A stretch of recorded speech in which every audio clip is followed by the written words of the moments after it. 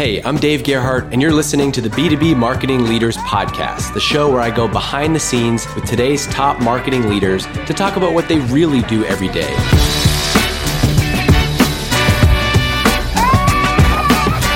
My guest today is Sara Varni. She's the CMO of Twilio. Sara, here's a good icebreaker for you. You are the CMO at Twilio. Before we get into all the hot seat questions, I'm just curious, and I haven't asked you this yet, but where you and I are recording this on the Thursday after the election, and I'm just curious because I know a lot of people will be interested. What have you done from a marketing standpoint this week? Like, have you paused emails? Like, did you and the team have a conversation about that? We did. It's a great question. And it's always a tough thing to figure out what to do, especially I think as a marketer in a B2B world. You know that Q4 is basically October to the second week of November that you're done. So this is your last chance to generate pipeline for the year. So we tried to be pretty measured. We're not going out and slinging ebooks this week. We're trying to be mindful. But if someone's come to our site and this week and is already showing interest, we're not really turning off retargeting efforts, let's say, for example, because someone's already kind of raised their hand and said that they're looking at Twilio this week. Yeah. So that's the way we're handling it. How did that come up on your team? I'm just curious. Did you send an email to your team? Did somebody in your team bring it up? How did that bubble up within your team? Yeah, I think unfortunately, as a product of 2020, this is not the first time we've encountered it, right? We've had a lot of stuff that's happened over the summer with things like, George Floyd and Black Lives Matter, where we've had to have similar conversations and, you never want those situations to get you in a rhythm of talking about these things. But I think positive thing that's come out of this is what is the line you draw between your obligations as a marketing team to generate pipeline awareness for the company versus your, social and moral obligations too. Yeah. It's if people want to buy, we'll talk to them, right? Yeah. But it's not the week to be, screaming about it. All right, let's get into the good stuff. I know everybody's excited that you're here. And by everybody, I mean me. I think people will know Twilio. You can go look it up if you don't know. But how do you articulate where marketing fits in Twilio's just overall business strategy? Yeah, marketing is a really interesting function within Twilio and much different, honestly, than where I came from. I was at Salesforce for 10 years prior to Twilio, and it was very straightforward. We sold sales software to salespeople. It couldn't be more straightforward. Twilio is a little bit different. We had our roots in basically getting developers fired up about building customer engagement experiences. Up until about 3 years ago, our model was largely self-service. So get people interested through articles, tutorial content, or documentation, get them in the funnel and get them doing something meaningful on the platform. As we've expanded our market and have focused on building out a sales organization, the role that marketing plays is quite different. And not that we do have turned off any of the elements that we use to drive developer interest, but now we've added a second element, which is talking to line of business buyers. So how do we create demand where demand might not be there already? So how do we get head of digital to care about customer engagement? How do we get a head of contact center to think about moving their contact center efforts to the cloud? With that effort, we're much more focused on how do we enable our sales team to know the core plays that are going to open doors for them? How do we think about event programming that runs alongside of that to get the right influencers and decision makers in the room? And so, I think as the company strategy has evolved, so is the role that marketing plays within Twilio. So is there, I'm just trying to I was actually going to pull up your website, but is there a freemium component to it or you're strictly supporting, it's strictly sales supported marketing efforts, I guess? You can come in fully self-service at Twilio and upgrade on your own with a credit card. So that still exists. Obviously, as you're doing a higher volume of business with us, it's to our customers' benefit to be engaged with an account team and to just have a relationship more formally with Twilio. What's the mix of the marketing channels that you're relying most on today? And people love this because I think everybody wants to know is there a channel I should be testing? Should I be trying something that you're not? So what's the mix of channels that you're all using today? Yeah, I mean, it's nothing. I don't think it's anything radical. Unfortunately, I'm not going to unlock some brand new channel on this podcast. No, that's important. That's equally as important. Don't spoil it. That's what I want people to hear. I want people to hear that. But I think we all face that, right? You walk into a QBR and a lot of executives will say, well, what's the silver bullet that's going to grow our pipeline 80% year over year? And I always say, I don't think you can be distracted by one new, bright, shiny channel. You've got to make sure that you're firing on all cylinders. And over time, that's going to build you a healthier funnel. So speaking to how marketing strategies evolved at Twilio, we definitely were originally more focused on organic content and documentation. And we spend a lot of energy there. We still do. But I think as we've moved up market into the enterprise, obviously programming like events and having more high touch executive events where people can get together and have some sort of, I'm always trying to think about how we can build FOMO into our events. I think execs want to hear from colleagues that look like them. And the more that we can facilitate getting them in a room together and help short circuit some of their efforts when it comes to digital transformation or customer engagement, we're able to provide value and get more prospects in the door for Twilio. I love that. I'm taking, by the way, what I do is I take notes like a madman during this, and I got lots of things to ask you. So buckle up.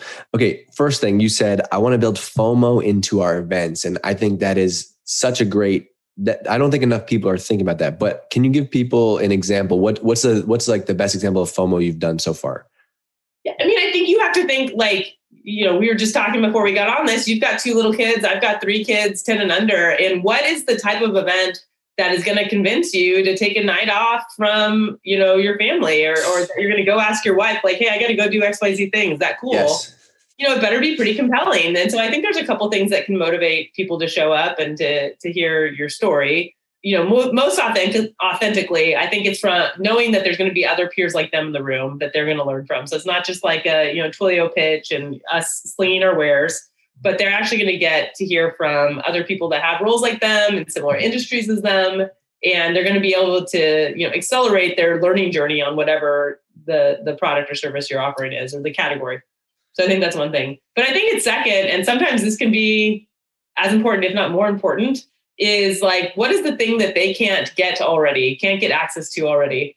So any of these people that are in certain levels in companies, they've got enough money to go to the local basketball game or go to, whatever it is that we normally kind of shill as, enterprise events. What is that unique experience that they can't orchestrate themselves? So for example, we hired a celebrity chef I think it was from Top Chef. I might be the wrong show, Richard Blaze. He came in and did a personal cooking experience with. Oh, that was you. I screenshotted that because I swear I saw, I think it was a VC or who did you invite? I swear somebody that I saw on Twitter was there, and I screenshotted it and I posted it in my group because I was like, this is what I'm talking about.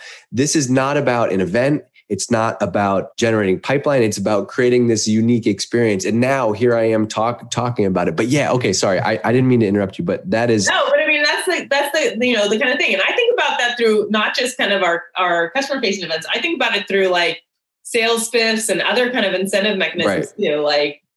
What is going to get a, rep super excited to do whatever you're trying to get them to do, if it's pull business forward or, sell more, cross sell, whatever it is. But yeah, the Richard Blaze opportunity was really exciting for our team. And we brought in logos that we didn't think were going to show up because of that. And we figured out a unique angle for Twilio, right? So it wasn't completely random. He talked about the science of food and kind of nerded out on his approach to cooking and all that. And so, I think it was success all around.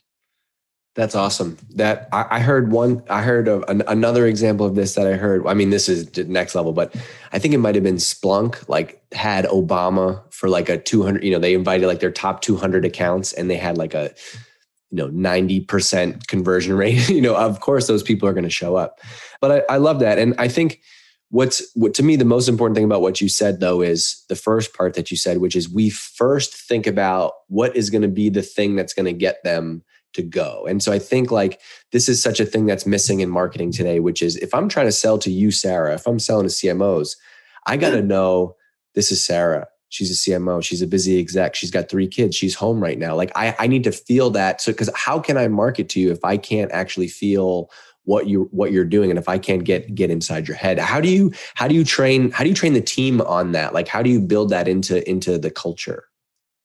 I mean, I think it's all in the details. I always say, like, what takes marketing from good to great is that, like, last 5%. And it's in those details. It is knowing, like, that, just like what you rattled off about, my schedule or my, day to day and what I care about. A lot of my directs came with this skill, but I also try to embed it in team meetings and all hands and everything else. It's like, it's the, like, so what? Like, why should someone care about this? Like, what is, like, what's really the net of this? And it get like, I'll bring up an example of a training we did this summer. We were training our reps on some of our core use cases, and behind each use case was a customer story. And one of the stories that was presented to me was around Blue Apron, Blue Apron, the food delivery service. Yep. And it was factual. It was accurate. Blue Apron uses SMS and with X% deliverability and super accurate.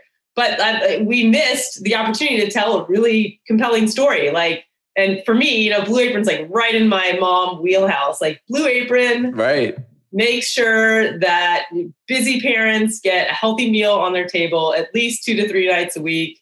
And the reason that they're so successful is that they build trust with their customers. And at the heart of trust is customer communications. It's just like those, and it's the detail of, like, knowing that Blue Apron's going to deliver it on my doorstep at 6 p.m. It's like the on my doorstep at 6 p.m. that makes it be like, oh, that's my life. Like, that resonates with me. I get why that, and it helps people remember it. So I'm not directly answering your question, but I do think, like, it's the detail that makes marketing compelling and pushes people over the edge. Yeah, I agree. One of my favorite copywriting lines is David Ogilvy has a line that says, there are no dull products, only dull writers. And I like to, there are definitely boring products. That's obviously not a true quote. However, I like to take that mindset to marketing, which is like, hey, my job here at this company, wherever, like if Twilio or Privy, right, is like, my job is to tell the best story that I can about this thing. And so in that context, what ingredients do I have to tell it? Okay, I got to try to go. There's so many things I got to talk to you about. So before we talked about events, we talked about content. How do you measure organic content? Because we talk to a lot of people that are doing ABM, focus on enterprise, and they struggle with, how do I do content for enterprise, and how do I measure that, and how does content drive pipeline? So how do you all think about content? I think about it in a couple of different ways. I think you have to think about content throughout the funnel, right? So you've got awareness content, and that, I try to hold the line of awareness content should really be very little about your product itself and very much about the category. Just kind of by definition, that's what it should be. And that's harder to measure. Anything at that level of the funnel is harder to measure.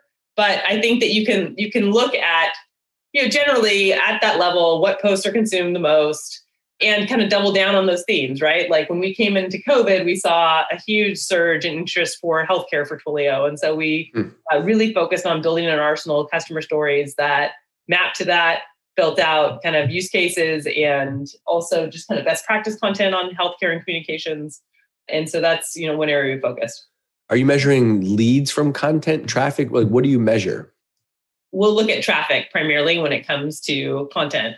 At that level, I'd say at the top of funnel and even mid funnel to a certain extent. And then we get more into the, like, ebook content and stuff that you're gonna, actually have a lead form in front of. But, primarily we're looking at traffic and growth in organic traffic. And then we look at, underneath that, what is from a article perspective, what is performing the best. Okay. Let's put a wrapper on all this, which is like, can you tell me about your goals as a CMO? What are the measurable goals that you are responsible for, and then, like, setting for the team right now? At the highest level, I think the goal of marketing, or the function of marketing, is to make markets. And so at Twilio, we are my team is largely tasked with, how do we usher Twilio into its next chapter and its next phase of growth? So going from just being a communications company that's known for delivering SMS for a company like Uber, to a full customer engagement platform that can serve the largest contact centers, the most complicated customer engagement journeys in the world.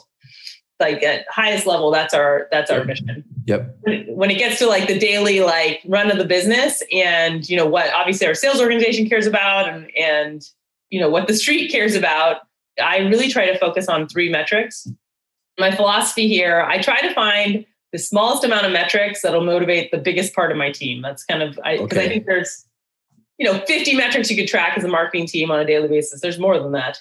But I really focus on developer signups because that's kind of the very top of the funnel for us.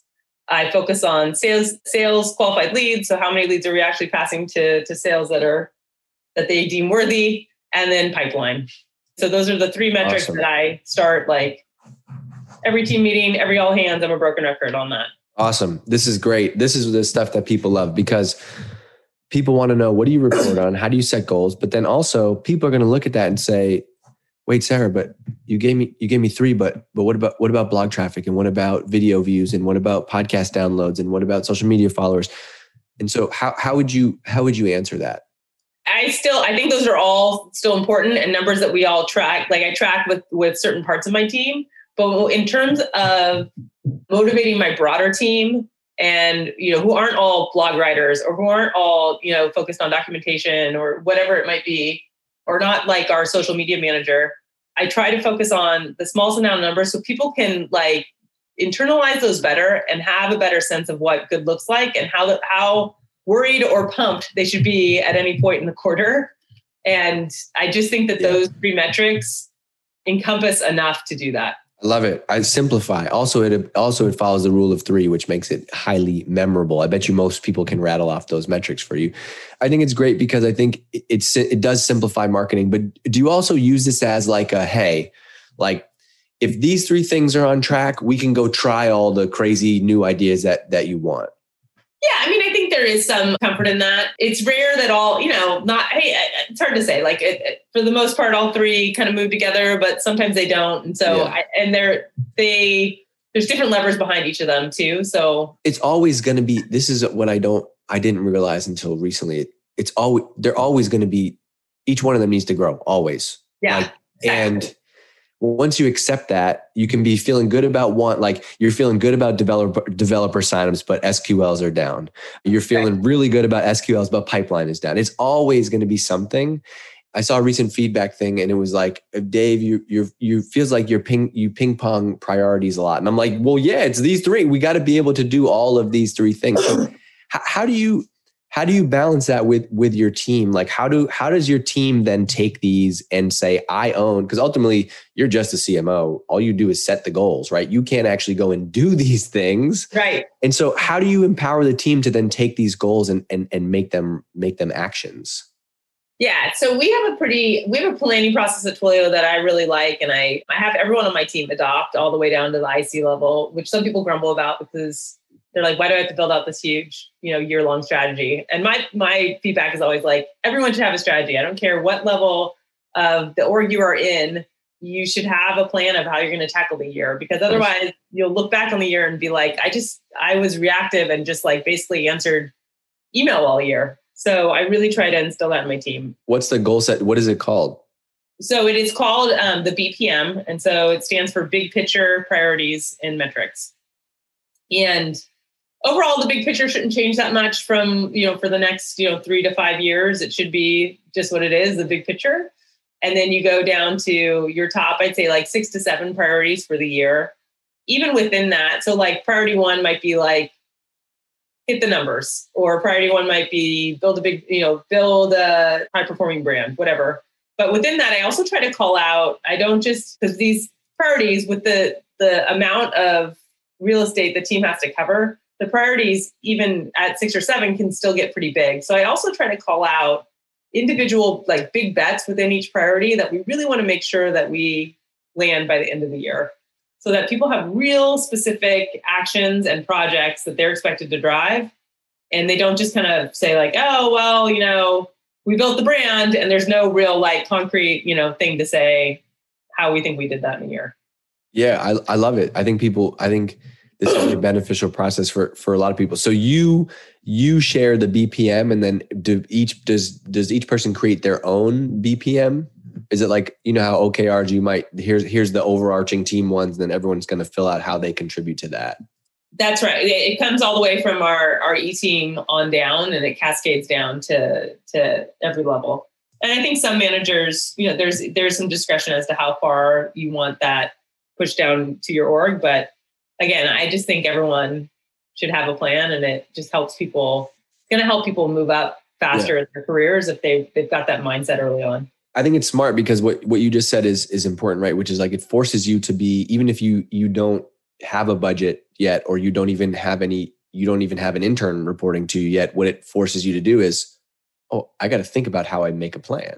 Like, I remember making my first marketing plan and being like, I don't know. I have no idea how to do this. Well, you got to make it up. You have to. And so now you learn how to plan, and the whole process becomes easier. And so if you can make a plan for blogging, now you can also probably make a plan for content overall. And if you can make a plan for content, you can make a plan for demand gen. And it really does build on each other. So it's cool that you do that. Okay. What's the mix of your team? How many people are on your marketing team? If you can try to like break down the org and reporting structure. This is where people, they pull over their cars, they do whatever they're doing. This is like the section that people die for. So let's give them what they want.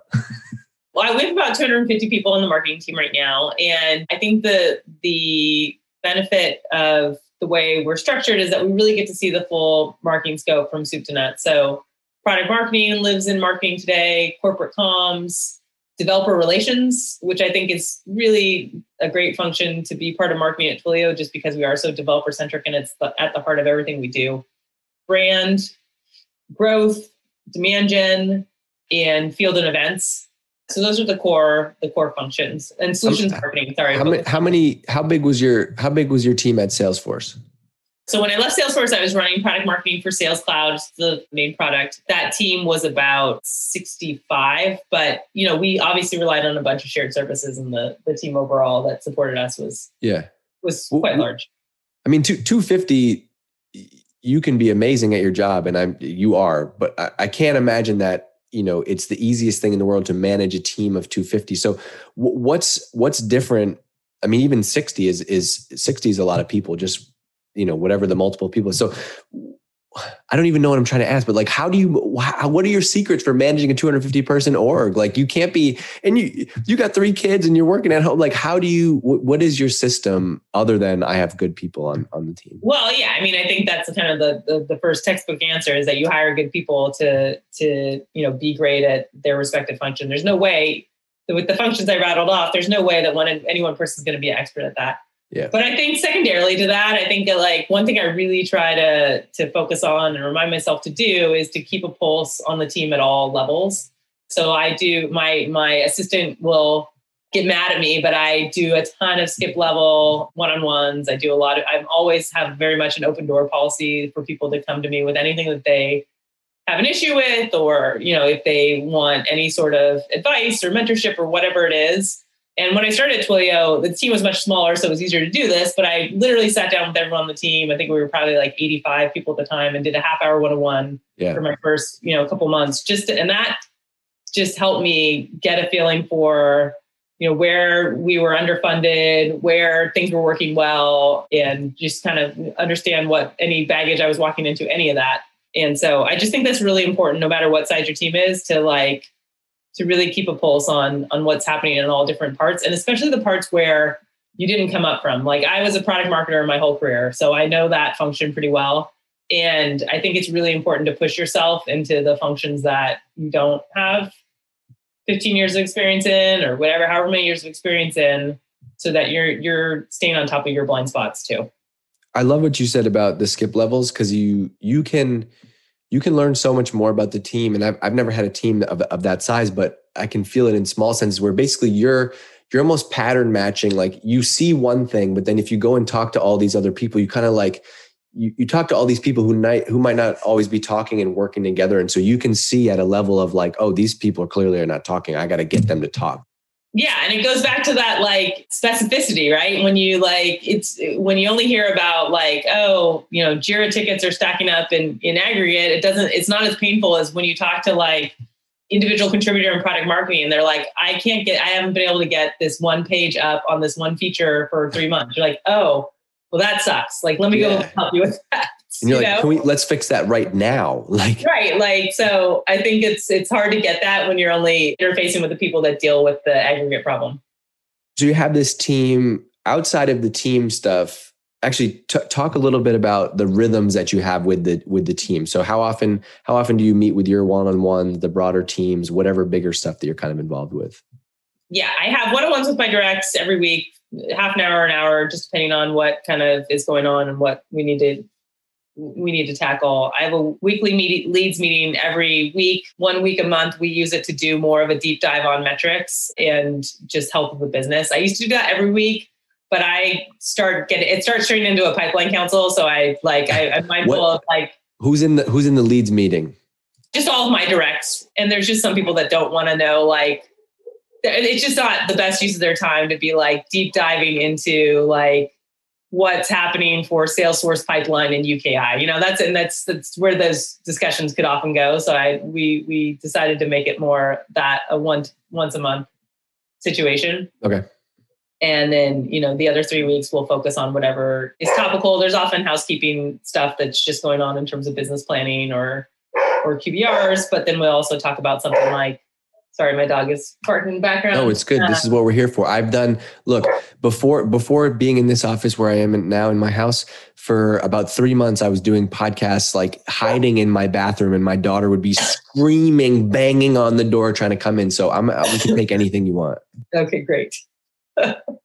Yeah, so that's the cadence of the team. That do a monthly all hands. And then through COVID, I've been trying to do every month or every 6 weeks a fun all hands for the group, and something that's really that doesn't have to do with work. So we brought in like Second City, the improv troupe, to do a post, signal celebration. I brought in an organizer, like a productivity coach, to talk about how to organize your day and how to think about kind of tackling a quarter. So I try to do something a little bit less explicit towards work and, more fun or work-life balance oriented. Yeah. I mean, I'm sure it's a whole part of a huge part of your job is you got a team of 250 people. Everybody's remote right now. How do you keep everybody talking, working together, collaborating? Was that whole 250 in one office, or is that split? It's split. That's all, that's global. So, okay. And we actually, to our benefit, our team was pretty distributed pre-COVID. So the transition hasn't been too hard. I just think everyone's going through the same Zoom fatigue. And, Right. How do you get in the weeds? There's stuff that you're going to always want to be involved in, right? Like one of my favorite billboards was, I haven't been to San Francisco in a year now because of COVID, but on the 101, the Twilio Ask Your Developer billboard is one of my favorite ads. And I show that all the time as like a great example of copywriting B2B. My guess is you had to be involved in a media buy like that. You're involved in that. So how do you get involved, and how do you pick what stuff to get involved in? I want to get involved because I want to do what's right for Twilio, but also just personally and selfishly, I think when you become a generalist or a head of marketing, you still want to get in there and prove that you can like flex your muscles a little bit and have it like, I still got it, Selfishly, there's a little bit of that in me too. Yes. And it's good because then you're able to coach people better too. You can't be so far. You can't be in some ivory tower and so removed from the work that. But how do you do it? Like the thing that I always mess up though is like, how do you do it without blowing up the team? Right? Like how do you do it without being too you come in the last minute? So I'm interested in like, how do you pick which stuff to be involved in? Does the team know? Oh, this is a Sara level thing. We got to bring her in. Like how do you casually poke around and be like, ooh, I don't like that headline? There is a little bit in the day-to-day so that people recognize like where I'm like, and it's not just about me and what I'm focused on, but like what I view as good to look like. So like, there is that like, hey, look, this, social post looks a little bit like a picture you'd see in your dentist's office. Like, I don't want that. I try to use examples so that people like, it's not just this one thing that they're hinged on. Like, Sara doesn't like, beach scenes. I try to really put a fine point on it so that I don't have to give like 20 examples of what I mean. And I try to give clarity where I can. And then there's just obvious things where I like campaign themes. Like I really try to be part of the process early on so that we all decide and then we all kind of march forward together. And so I don't have to be like this helicopter manager who comes in last minute and like blows everything up.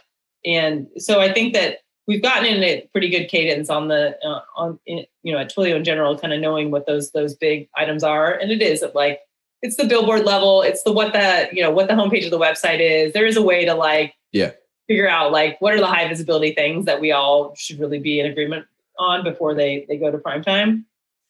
And so I think that's how they've learned what to put in front of me and what can go. And I'll be explicit too. I'll just say, thanks for including me. Really appreciate the heads up. I trust you on this. You don't have to show these things to me. I think that's important too. Sometimes people don't forget to say that. Well, and on the flip side of that, you can say, hey, by the way, this is something I care a lot about. So I'd love to see the version before it goes out. So you're a CMO. You talked about you came up through product marketing. People love this question too, because for some reason, and I've been there, when you're in the role of individual marketer, you're like, how am I ever going to be CMO? I just know product marketing. I don't know demand gen. I don't know content. But, talk to somebody like yourself. You came up through product marketing. I think Shannon, who's the CMO at LinkedIn, she came up through comms and PR. Heather, who's the CMO at Pluralsight, I think she came up through product marketing. There's a whole Salesforce product marketing mafia, I think, too, by the way. And so how do you talk to that person who was you, who maybe is a director of product marketing right now and is like, shoot, how do I bridge the gap from here to become CMO? Yeah, I think it totally depends on what company you are at to a certain extent. And then I think it depends on your appetite to take risks. I was lucky. I was at Salesforce pretty early on, and I started on our partner ecosystem, which was, I was in it, my title said product marketing, but I also had the benefit of thinking about partner programs, which was a different beast and had some kind of campaign elements to it. So that was one thing in my corner. But then I also, my boss at the time got tapped to run a business unit at Salesforce that was an acquisition. And she was like, come run marketing for me. And I'm like, I don't know anything about this. I don't know anything about demand gen. You're crazy to hire me. And she's like, you'll figure it out. Don't worry, whatever, blah, blah, blah. And so she really, it was scary for me. I was in the comfortable job. I was on a good trajectory where I started at Salesforce. But, I knew that I was going to learn a lot. There was the potential I was going to get fired in 6 months, but I was going to learn a ton. And I did. Yeah. And I figured out, I think early on, how to hire the right people underneath me. Like I said earlier, no one expects a CMO to be A+ on all those different dimensions. It's really hard to find that all in one person because you cover a lot of ground. But, I think taking that risk with that role at Salesforce really helped me round out my skill set. So at least I knew all right, here are the broad categories in marketing I need to know about. Here's the talent I need to look for. And even though it was probably the smallest amount of pipeline I had managed over the course of my roles at Salesforce, I think I probably I was prepped the most in that role to actually do what I'm doing today. I love how you think about that, by the way. You think of what you worked on by pipeline. That's a revenue marketer right there. I love that. I also think what you said is going to be liberating for people, which is no CMO is going to be able to be in 100 out of 100 in every core area of marketing. And I think it sounds like you had a great relationship with that boss, because I think it says a lot about that boss to be it must have felt nice for you to be I trust you. You figured out the way you think about product marketing. I want to use that same brain, and you'll be able to apply it to everything else. Right. Yeah. I think that's more general career advice. When people ask me, they said, oh, how did you make it up the ranks to be CMO? And I'm like, partially I picked the right kind of function to move towards and built a broad skill set, but I also followed great people. I followed great managers, and I don't think you can go wrong on that front. I was really lucky to have the set of managers that I've had coming up the ranks. Yeah. This is what I mean. I haven't asked you a single question that I've written, but this is great. Okay. What are the biggest marketing challenges that you have today? Because I got to be honest, I'm looking at it from the outside. I'm like, everybody knows the Twilio product is insane. The company's growing like crazy. I'm like, you have the best marketing job in the world. So tell me, please make me feel better about myself. What challenges do you have in marketing? Well, I think what's interesting to Twilio is having a brand that's both authentic with a developer and a line of business audience. And where I came from at Salesforce, there's just a different expectation from a sales ops buyer or a VP of sales buyer. They have to plan for a couple years ahead in terms of roadmap when they're building out their systems, and so you could launch something that is not going to be available for 6 months or a year. And that's completely fine and acceptable in that market.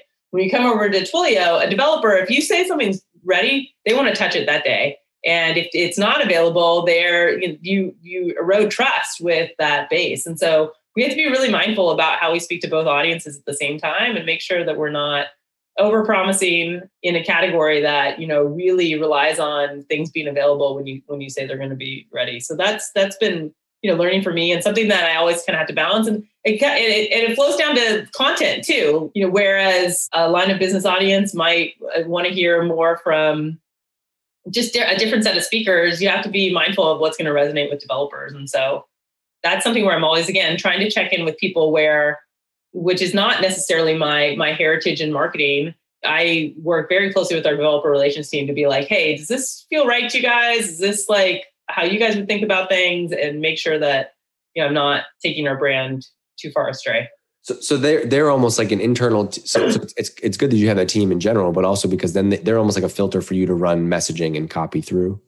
Yeah, and keynotes and demos and everything. And so they're the best built-in focus group you could have. So who's that, like a person who can think like a marketer but can talk to developer? Like, what is that role? Yeah, so we have a team of developer evangelists that are really kind of our feet on the ground when it comes to getting developers to know, use, and love Twilio is what we say. And so in normal times, they're out at over, I'm not kidding, this is the real number, they're out at over 400 events a year. Whoa. Hackathons, meetups, third-party kind of big software events that you'd expect, talking about Twilio and getting people excited about it. And they are super creative. They're the best people to they'll come up with the craziest names for things. They come up with really fun ideas for demos. They come up with great ideas about how to connect Twilio to other technologies that developers are interested in right now. And so I'm super fortunate to work with all of them. Have you had to find a way to backfill 400 events from like a pipeline perspective? Yeah, it's been tricky for sure. We had a ton of events on the line of business side too that were huge pipeline drivers for us. And sorry, I'm clearly wired for pipeline. No, you shouldn't apologize. Say it more. People will pick it up. But yeah, we absolutely had to reimagine a lot of what we were doing there. There's a number of events that have gone virtual that we participate in. Those aren't all, the 400 events are not first party. Obviously, there are a lot of events where we're showing up. So we've tried to latch onto those. But we've also had to rethink some of our own programming that we run firsthand. We have a program called Superclass, which is kind of video game based approach to learning, getting skilled up on Twilio. And normally we would do that in person for like a 4-hour straight hands-on thing in some of the top cities where we're trying to build awareness. And so we figured out how to make that shorter, more consumable online, and how to deliver that virtually. So that's one example. Our user event is another great example. That's your typical Moscone West, however many, people you get in a room there, keynote, big whole deal, booths, and you name it. And so we had to reimagine that to be completely virtual this year, which was a super fun project for the team. I don't know if they'd call it fun first, but I found it to be really exciting and fun. And they completely knocked the cover off the ball. They did a great job. And we also had to think about how we can incorporate our own technology to make that possible. So we had Twilio powered chat, and we had, our Flex experience behind the scenes to answer any customer questions. And we used our video product to, facilitate one-on-ones. So I was just really proud of you never want a global pandemic to force the team to do this, but I was really proud of how the team pivoted and created a great event. Do you think, as you're all planning for 21 right now, do you think you're going to have in-person events, or are you going to do more stuff like this and just now have a year to do it? Yeah, it's really hard to say. I think that we don't anticipate us doing any live events, at least in the first half of the year. We're hopeful that things open up a little bit in the second half. I imagine that if all things are clear, that we will start to do some of the exec events and smaller events in the back half of the year. But even post-vaccine, when we all can go and do whatever we want again, or, whenever this is much less of an issue, I do imagine a world where you have both. I think that I can see a world where you have the in-person experience, but you also create the virtual side. And we saw a huge, it's obvious as to why, but we saw a huge lift in attendance from our EMEA and APAC markets for our virtual conference this year, and the same level of engagement after. So it wasn't even just, but even still, even with in-person events, you could do it sounds funny to say, but a year ago, you probably could have done that Zoom, with the chef, like with the celebrity chef, that would have been amazing. And nobody was doing it at the time. And so it would have been an amazing idea that still would hold up. Okay. We're going to wrap in a couple minutes, but can you talk about MarTech tools and kind of what the MarTech stack is for Twilio? We are, Marketo users. We use Tableau. We use Salesforce. We have some ABM tooling in place. I'm not as well versed on everything that we're using there. I'm going to get all the vendor calls tomorrow now that I'm doing this. And you are. Do you what is your level like on the tech side? Are you exploring technology? Is somebody on your team like keeping an eye out? Because I've had this thought lately that I should be like finding the next thing out there. How do you do that as CMO? I generally rely on my team for their recommendations on that front. I am not as that is one place where I'm not speaking to the what are you in the weeds on and what you're not. That's an area where you're like, I got us a 20% discount on Salesforce. That was my job. All right, next. Right. That is one area where I do rely on my head of growth to surface new ideas for us. But I do get involved into I'll get involved when it comes to what the technology actually does. I'm like, hey guys, what's our ABM strategy? I less care about how we're doing that, but I more want to know the philosophy of how we're going after that, or nurturing. What is our nurture strategy? Who are we targeting? What's behind this? And then I trust them to pick the right tool to execute on it.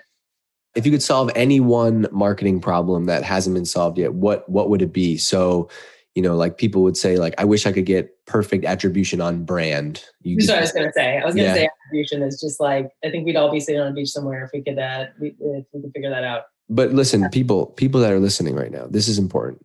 I need you to pay attention. Every single CMO that I've had on has said that attribution is an issue.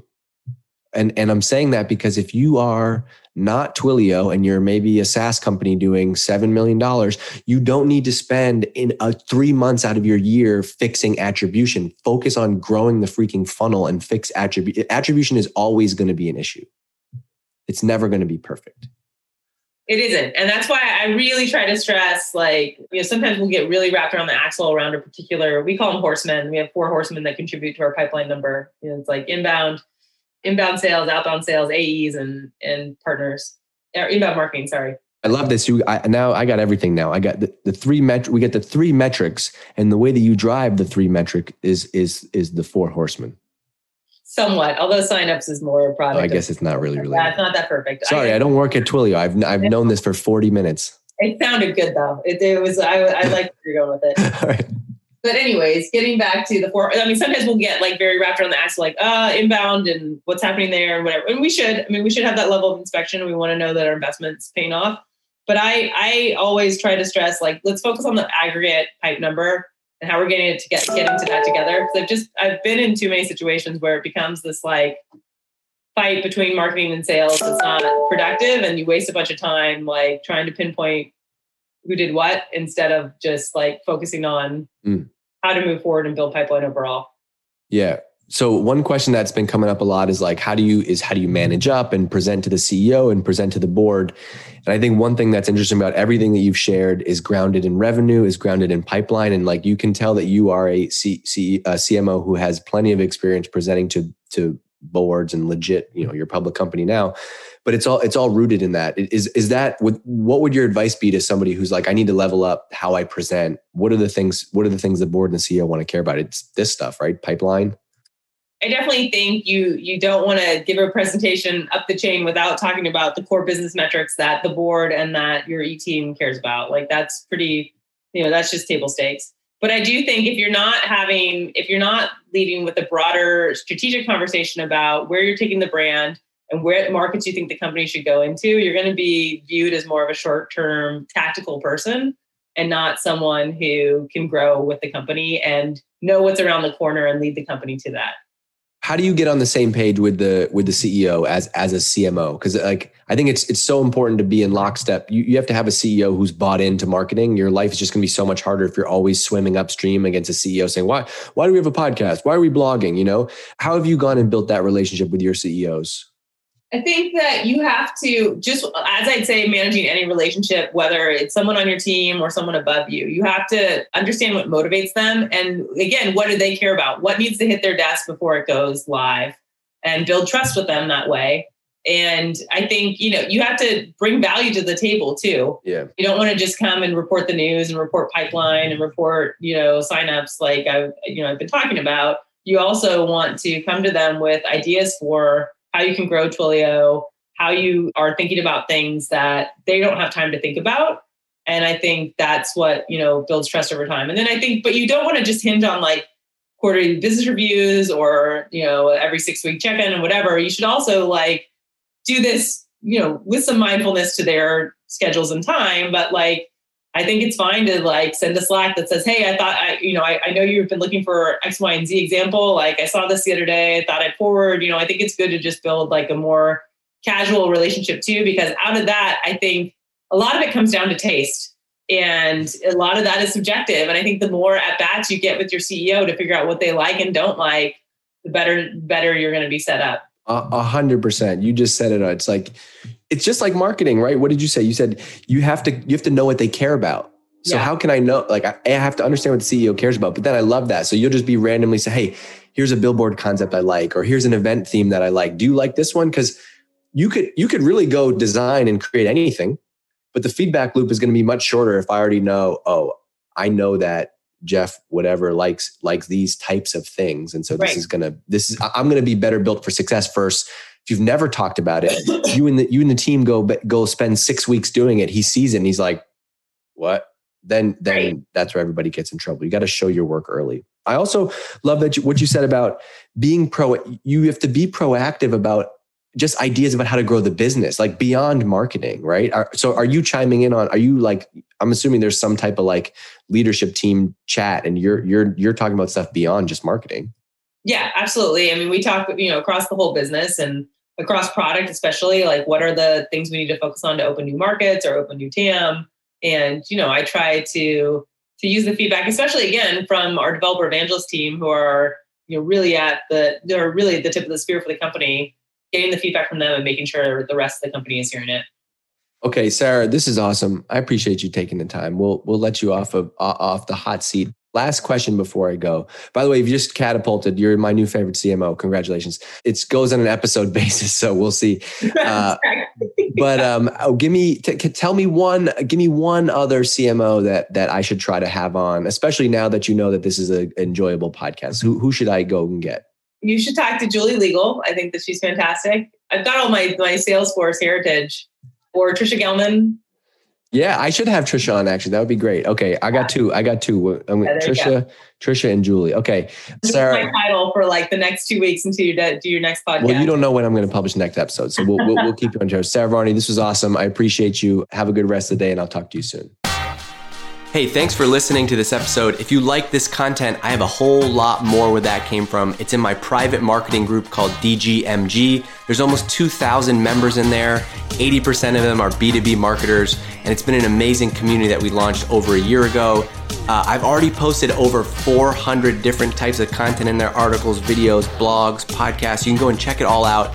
Patreon.com/Dave Gerhardt. It's an amazing place to be. Plus, I do exclusive AMAs with these podcast guests in our group.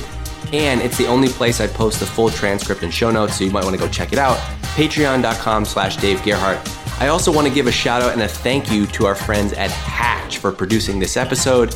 You can get unlimited podcast editing at usehatch.fm. It's awesome. They're helping me with the show. It's why it sounds so great. And you should go and check it out too. See you on the next episode.